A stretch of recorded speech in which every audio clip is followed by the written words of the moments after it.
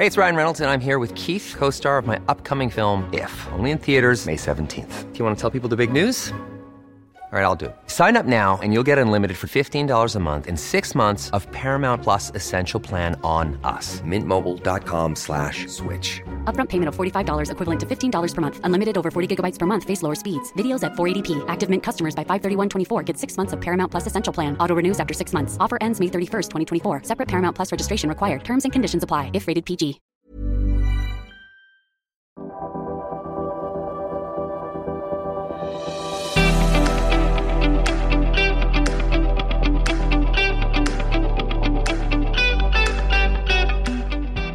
G'day, welcome to the National Security Podcast, brought to you by the ANU National Security College, with support from policyforum.net. Before we get into it, we'd like to acknowledge the Ngunnawal people, traditional owners of the land from which we broadcast. We pay our respects to their elders past, present, and emerging.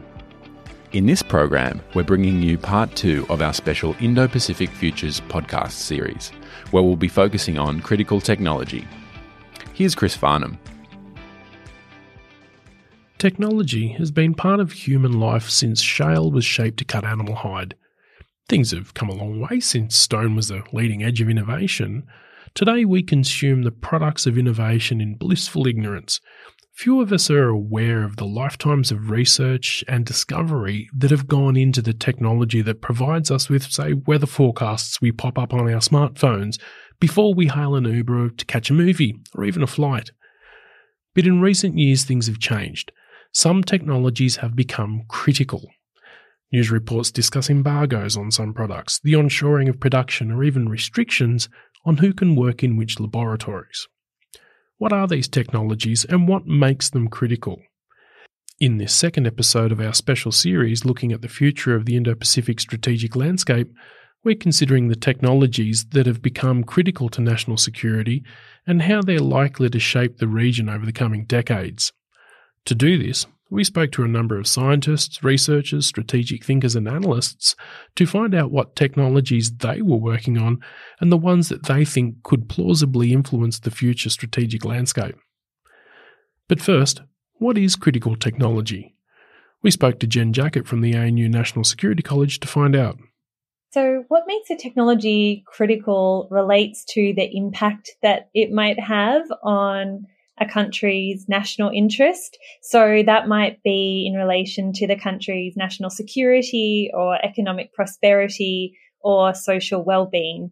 So it might be that that particular technology helps support the operation of a critical infrastructure asset, for example, or it might underpin something to do with the banking and financial sector, or it might be a key input into an advanced military capability. So it really depends on the particular application of the technology and the particular context. Not all critical technologies sort of broadly are inherently critical. It might just be how and in what context they're used.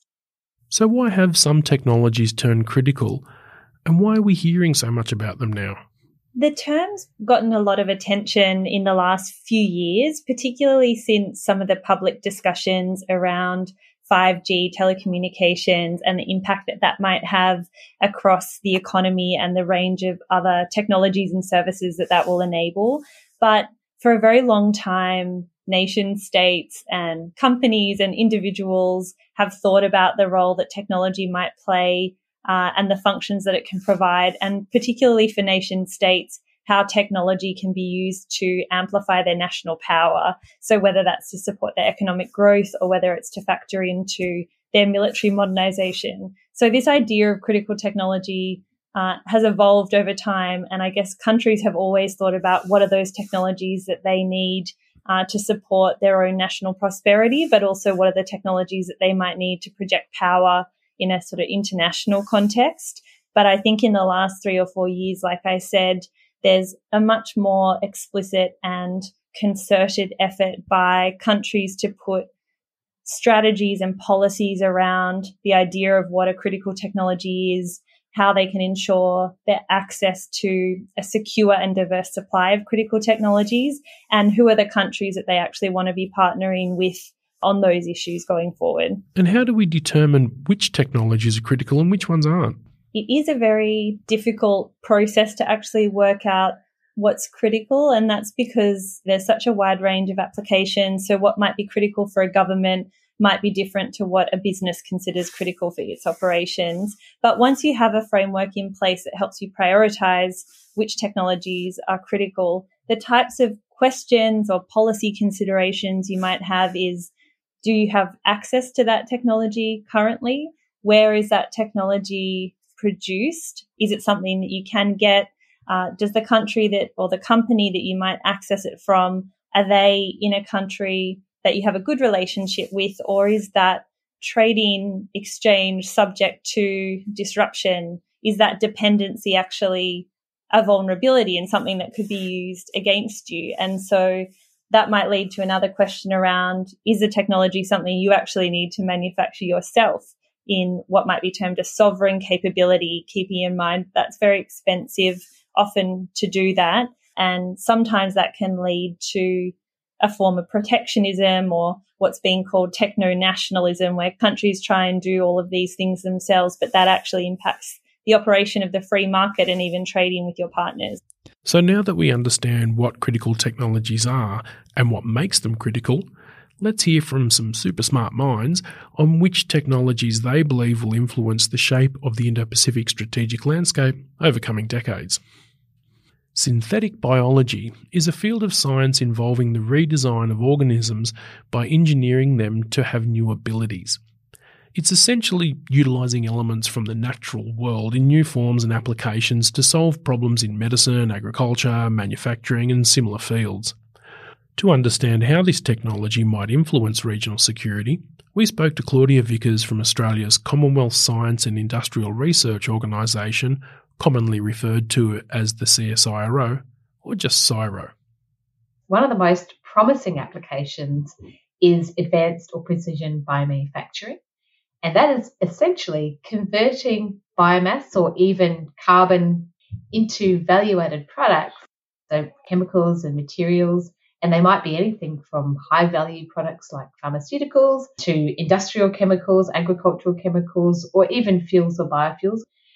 And that technology is going to be absolutely revolutionary over the next decade to 2 decades. And it essentially works by, one example, is recoding yeasts to use what we call a biomass feedstock, so it might be sucrose from sugarcane, to convert that through to their product. And you take those engineered yeasts, you pop them into a fermenter, very much like brewing beer, and you get them to brew up the product at the end. And then you purify that away, and it might be ready to go straight out of the fermentation vat and the purification process, or you might need to polymerize it to make a synthetic fiber and weave that into clothing, or you might need to modify it in some other way to get to its final end application or end functionality. And this is a technology that is so diverse and so broad that it can feed into many, many, many different industries. So you can also make alternative proteins, meat-free meat proteins, dairy-free dairy proteins. What kind of time frame are we talking about here, and how should we expect this technology to impact existing trends?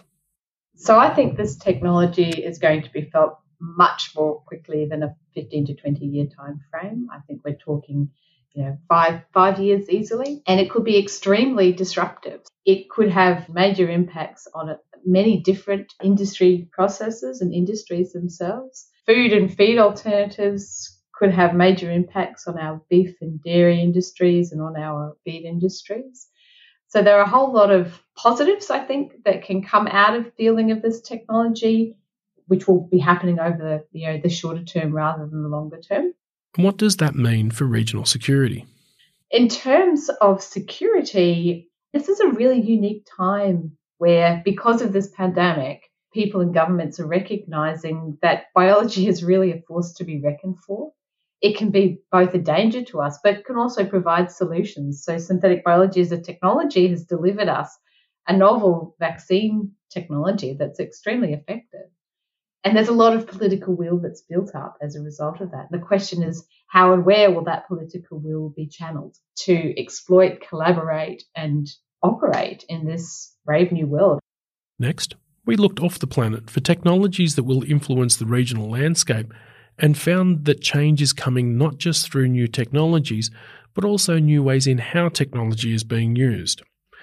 We spoke to Amy Parker from CSIRO to understand how using space to get greater knowledge of the planet will influence the regional security environment. But first, to help us understand that, we asked what current Earth observation technologies are and how they are being used today. Satellite Earth observation essentially involves satellites, of course, that take images of Earth using different types of sensors. And that provides a synoptic view of our land, water, atmosphere, human infrastructure. And the observations are very regular, repeatable, and they span multiple years. So we have a multi-annual time series. And that is an extremely powerful and cost-effective solution for monitoring large, remote, and inaccessible areas. But actually, the barrier to entry for using EO data can be really quite high. And in regions like the Indo-Pacific, it's to some degree under-delivering on its potential to benefit human life. So what I want to kind of bring to the table today are emerging technologies that are highly likely to have a significant impact on the uptake and the impact itself of satellite EO data in the Indo-Pacific. So the first of those is an approach to making Earth observation data more user-friendly, and that's via a technology that we call the Open Data Cube. And then secondly, a specific type of Earth observation that comes from radar satellites. So most of the Earth observation satellites are what we call optical. They rely on the sun to illuminate the Earth, and then they basically record the reflected solar radiation from the Earth's surface. But the issue in the Indo-Pacific is that it's heavily impacted by clouds, and that blocks that reflected sunlight. So radar satellites are particularly useful because they can penetrate this cloud. They emit and receive microwaves rather than relying upon the sun. The only issue is that it actually requires an extra level of pre-processing and expert interpretation to make it useful. And so the barrier to entry is arguably higher than for other Earth observation data sets. So that's really where that second emerging technology starts to come into play, the Open Data Cube. This is a technology where Australia's played a leading role in providing operational, standardized, pre-processed Earth observation data. It's what we call analysis-ready data. It's ready for analysis. And that is structured in a data cube. And this enables users to access information about a single location over time from many different satellite sensors. And there is really an alliance that's formed called the Open Data Cube.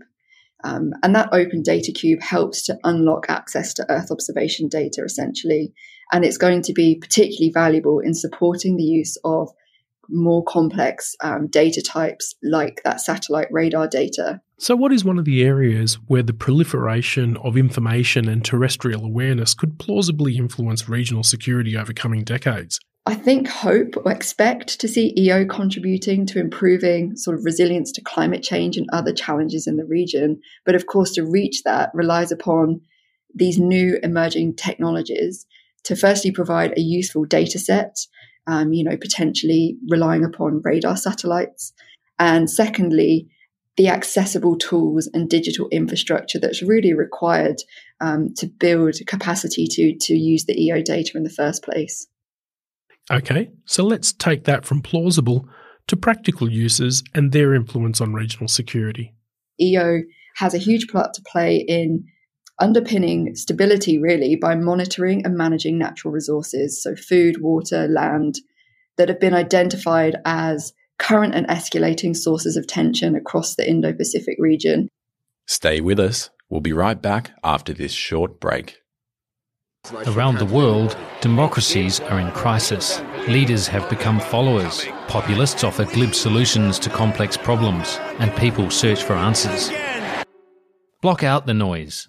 Each week on Democracy Sausage, we go deeper to bring you insights from leading scholars, journalists and commentators to help you make sense of the world.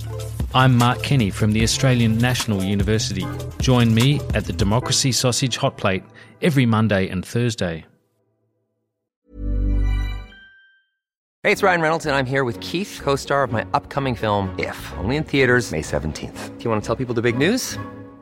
All right, I'll do it. Sign up now and you'll get unlimited for $15 a month and 6 months of Paramount Plus Essential Plan on us. MintMobile.com/switch. Upfront payment of $45 equivalent to $15 per month. Unlimited over 40 gigabytes per month. Face lower speeds. Videos at 480p. Active Mint customers by 531.24 get 6 months of Paramount Plus Essential Plan. Auto renews after 6 months. Offer ends May 31st, 2024. Separate Paramount Plus registration required. Terms and conditions apply if rated PG. In the next set of technologies, we're going to dig further into the issue of sensing. First, we're going to narrow the scope dramatically to the sensors themselves to understand how technological leaps can protect vulnerabilities and alter modes of operations. Then, we're going to widen the scope to include space again, to understand how messaging between sensors can alter the regional strategic landscape in the purest sense. We spoke to Sue Kay from Robotics Australia about cyber-physical systems and how quantum technologies stand to change the way we do things. But first, for the uninitiated, what are cyber-physical systems and what are some of the current trends in this field of technology? Cyber-physical systems are really where the digital and the physical meet. It's not just robots, it's about the sensors on board robots, it's about the Internet of Things, it's about cybernetics, it's about computer vision applied, jointly with robots, but sometimes separately. So it's all of those different systems combined. And these are systems that are very important for the security of our region. In particular, when you think of a lot of our critical infrastructure, we rely particularly on sensing systems to control a lot of operations. And we leave these things in the hands of machines. At the moment, we tend to protect these things by making sure they're on closed networks so that, there's a lot of development of edge computing and a lot of developments to make sure that we can process things in real time on the edge, on device, so that it's less easy for those systems to be compromised, because in many cases they are in charge of critical infrastructure that's important to society. Now, one of the things that I find fascinating, though, are some of the things that are holding those sensing systems back. So we've developed a lot of ways now that, yes, sensors can be, and the data from sensors are processed right on the device. We've also been getting to the point where, thanks to the application of artificial intelligence and improved algorithms, we can actually improve our communications. So rather than having to have a whole set of nodes set up so that these sensors can communicate with each other and with their home base, they can just directly communicate with satellites. And so there's a lot of improvements being made, but we still become unstuck with some fairly simple things, such as power. And until we see significant improvements in battery technology, that's always going to be a constraint on many of these systems, because it's then going to require either some pretty clever thinking about how you might be able to use kinetic energy or other environmental energy sources to keep these sensors going. But in the case of something like a robot, that actually requires probably a bit more power than you'll often be able to generate out in the field. Then we have to think about, how you can power those systems and how you can keep them powered so that they don't end up disappointing you in the middle of some action that you really require them to take. So what are some of the changes on the horizon that could plausibly shift the way these systems operate and how they're employed? I was really fascinated to find out about some of the work that's currently being done around the development of quantum sensors. And this has the potential to replace things like our traditional LiDAR systems, where we use light detection and ranging to help things like robots to be able to navigate in their environment and to be able to make decisions. And LiDAR is a technology that has been around for quite a long time and is something that is used by most autonomous systems. However, it does have some limitations, particularly if you're thinking of using autonomous systems in a military context. Then, some of those failings are that, the LiDAR has to be able to see the environment around it. It requires power, and that, in general, unless you're able to develop a static LiDAR, it has to be able to rotate. And these things seem pretty easy to compromise if you're out in a hostile environment. It'd be the first thing that a hostile combatant would be looking to disable. And with quantum sensors, you do away with a lot of the issues of our current traditional sensors. They're not going to require a lot of power because they're so small. They're also going to be much harder to detect and to disable. And so I really think that there's a huge potential for these things to really revolutionize navigation and communication in unmanned and autonomous vehicles. And I think that's really exciting. These quantum sensors are built from nano-engineered mechanical devices that are fabricated on a silicon chip with atomic gases cooled until they behave as matter waves. Wow, that's some pretty serious science there. But what does that mean for the operation of sensors and how we use them? What it means is that you can get things that operate exactly like LiDAR, but are tiny and require very small amounts of power. And there are other quantum sensors that they're looking at developing at the moment as well: quantum accelerometers, gyroscopes, sonar, and magnetometers. So I think the potential of the development of these sensors is really exciting and is going to have a big impact over the next 20 years. So let's take a look at how shifts in quantum sensing and cyber-physical systems might specifically alter the strategic environment in the Indo-Pacific. To get this picture, we spoke to Atsushi Tsunami from the Sasakawa Peace Foundation.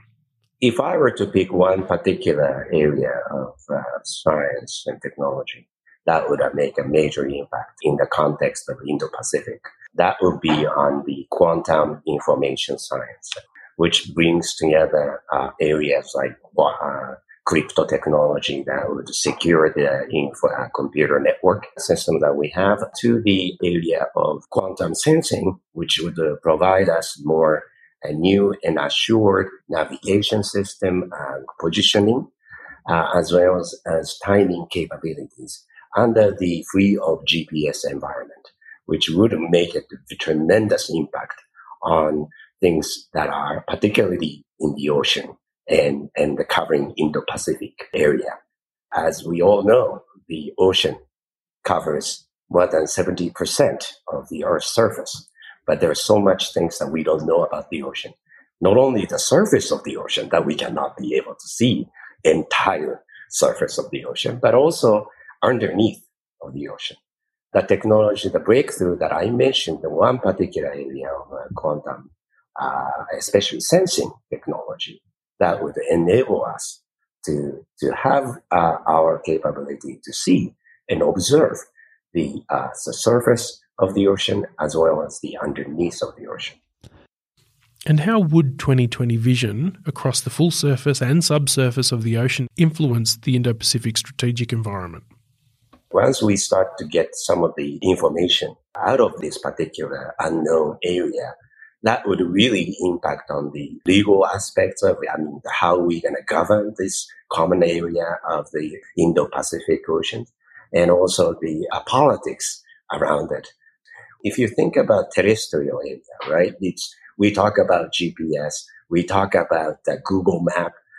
Everybody uses all this information in their daily lives. But if you think about the ocean, we just even don't have a map that covers entire seabed. We just don't know what's underneath. We just don't have a map of this seabed. Now, the technology, the breakthrough, precisely the quantum sensing, would enable us to utilize and develop kinds of technologies like the unmanned underwater vehicle, which is automated sort of a submarines that goes around, collect the data, all the information underneath of the ocean. And then we can connect with the satellite information to see what's going on the surface of the ocean. So when we have all this digitalization and data-driven system that connects the space and the ocean, then we'll have a totally new environment. Looking at the last three technologies, Earth observation, cyber-physical systems, and quantum sensing, we can see that a lot of technological disruption in the strategic realm is often based around information and awareness and what humans do with that knowledge. But is informationalization a straight line to increased security and regional stability? Here's Michael O'Hanlon from Brookings to tell us how technology is also creating new pathways to instability. Certainly, the way in which we process signals, the way in which we take in data from closed circuit television, process spatial imagery, facial imagery, the way in which we are able to get data on the battlefield and locate targets or otherwise inform our operations is staggering. And you combine that with the precision strike revolution that we really saw come of age probably 30 years ago with Operation Desert Storm.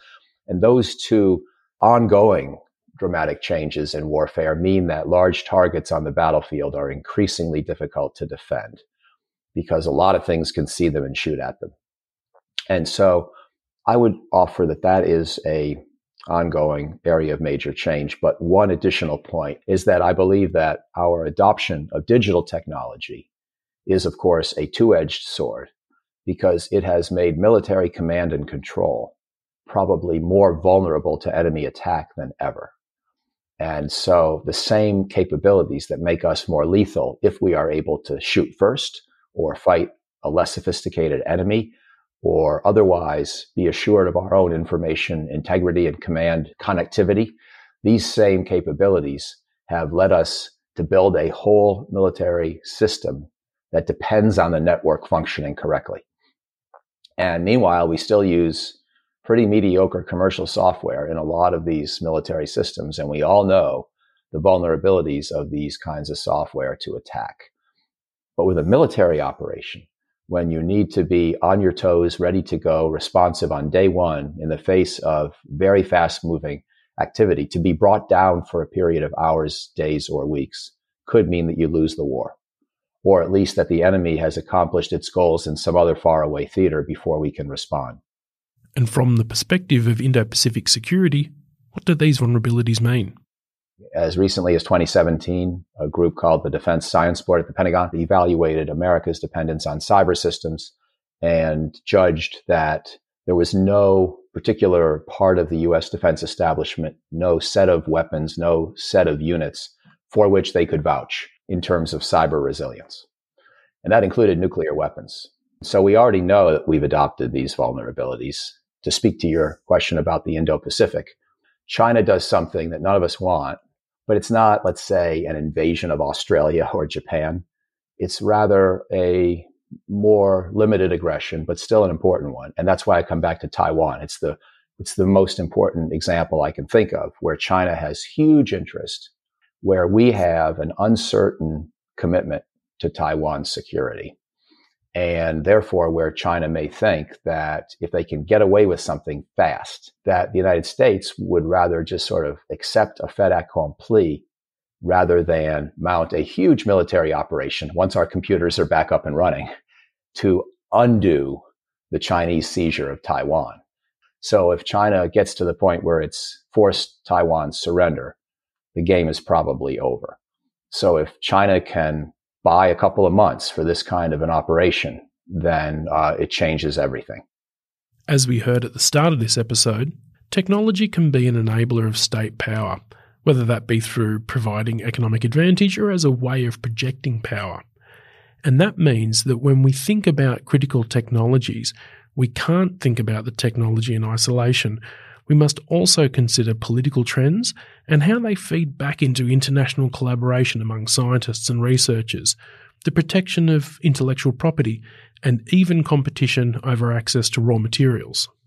Technology is certainly a key feature of competition, and we've seen that playing out between the US and China in particular. So both countries have identified their innovation and technological competitiveness as a strategic national priority in different ways.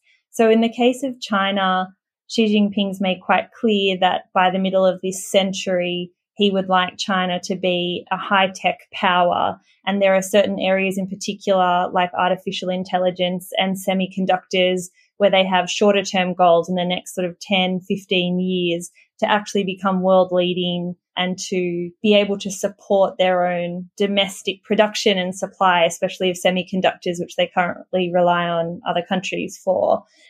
But this is part of a much longer-term approach in China to use science and innovation to support their broader national rejuvenation and economic prosperity. So it's not something that's recent. It's actually been going on for many decades, and the government has had a range of industry policy and assistance measures to support the growth of the innovation ecosystem in China. Now, there's still been a lot of challenges to them realizing some of their objectives, and keeping in mind that to move to a high-tech economy is quite complex. It requires a lot of talent, a lot of know-how, access to the relevant inputs from other countries. And of course, in the context of US-China relations, especially in the previous Trump administration, we did see concerted efforts by the Trump administration to restrict access of Chinese companies to relevant inputs from the US economy,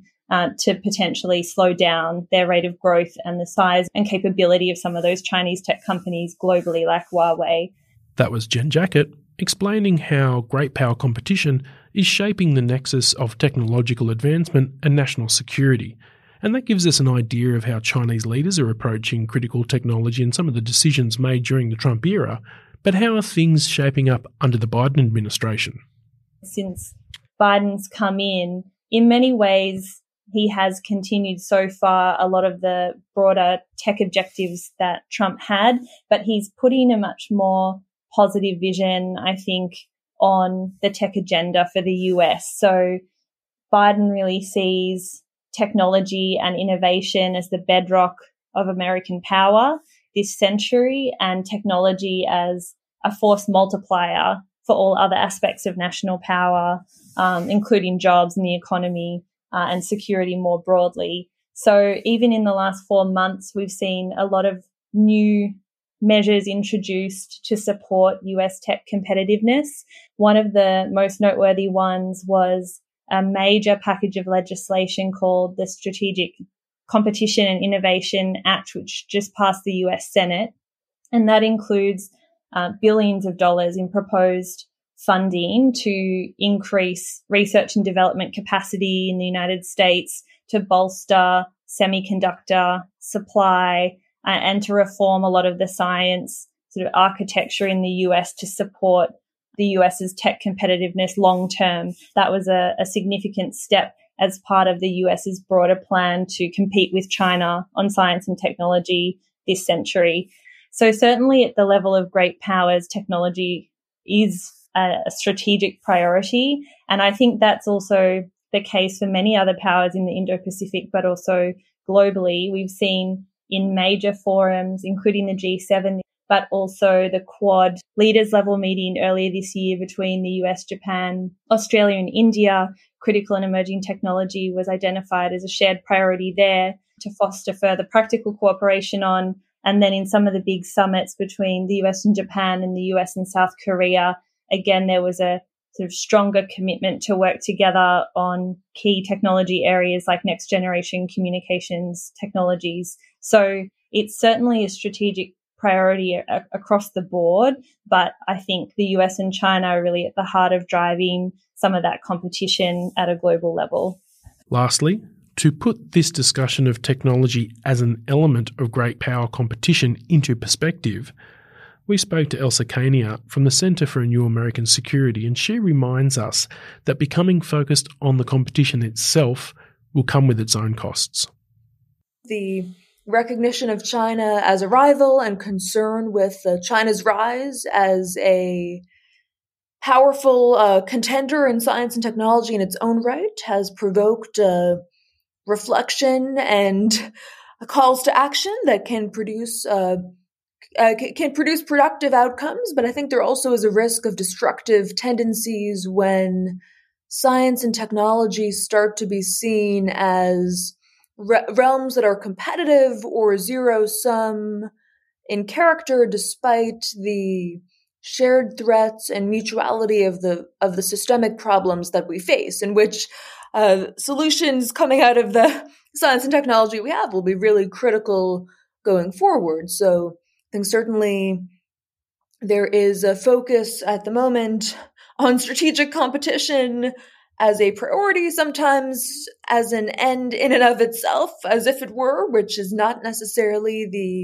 most strategic or sustainable approach, I would argue, because I think ultimately the focus on competition cannot be an end. The end has to be, what do we want these technologies to achieve? What problems should they solve? What do we want our societies to become? And how do we ensure that our economies provide what we hope to see in democracies in terms of, for instance, equality of opportunity and the capacity to deliver a viable standard of living. Critical technology is clearly linked to the future of security in the Indo-Pacific, and as we heard in the previous discussion, it's intrinsically linked to the issue of geoeconomics. And that's what we're going to be discussing in the third and final episode of this special series on the future of the Indo-Pacific strategic landscape. The ANU National Security College and the National Security Podcast are thankful to those who gave their time and their thoughts for this episode. You heard, in order of appearance, Jennifer Jackett, the Sir Roland Wilson Scholar at the ANU National Security College, Dr. Claudia Vickers, leader of the Synthetic Biology Futures Science Platform at the CSIRO, Dr. Amy Parker from the Centre for Earth Observation at the CSIRO, Dr. Sue Kay, the CEO of the Queensland AI Hub and Robotics Australia, Dr. Atsushi Tsunami, President of the Sasakawa Peace Foundation, where he leads ocean policy research, and among many other roles, he is also a member for the policy group under the Committee on National Space Policy in the Japanese Cabinet Office. Dr. Michael O'Hanlon, Director of Research for Foreign Policy at Brookings, and Elsa Kania, Adjunct Senior Fellow for Technology and National Security at the Centre for a New American Security. I'm Chris Farnham, and I'll speak to you again on the third and final episode of this special series of the National Security Podcast. Well, that's all for today. We hope you enjoyed part 2 of this special podcast series. There's a link to part 1 in the show notes, just in case you missed it.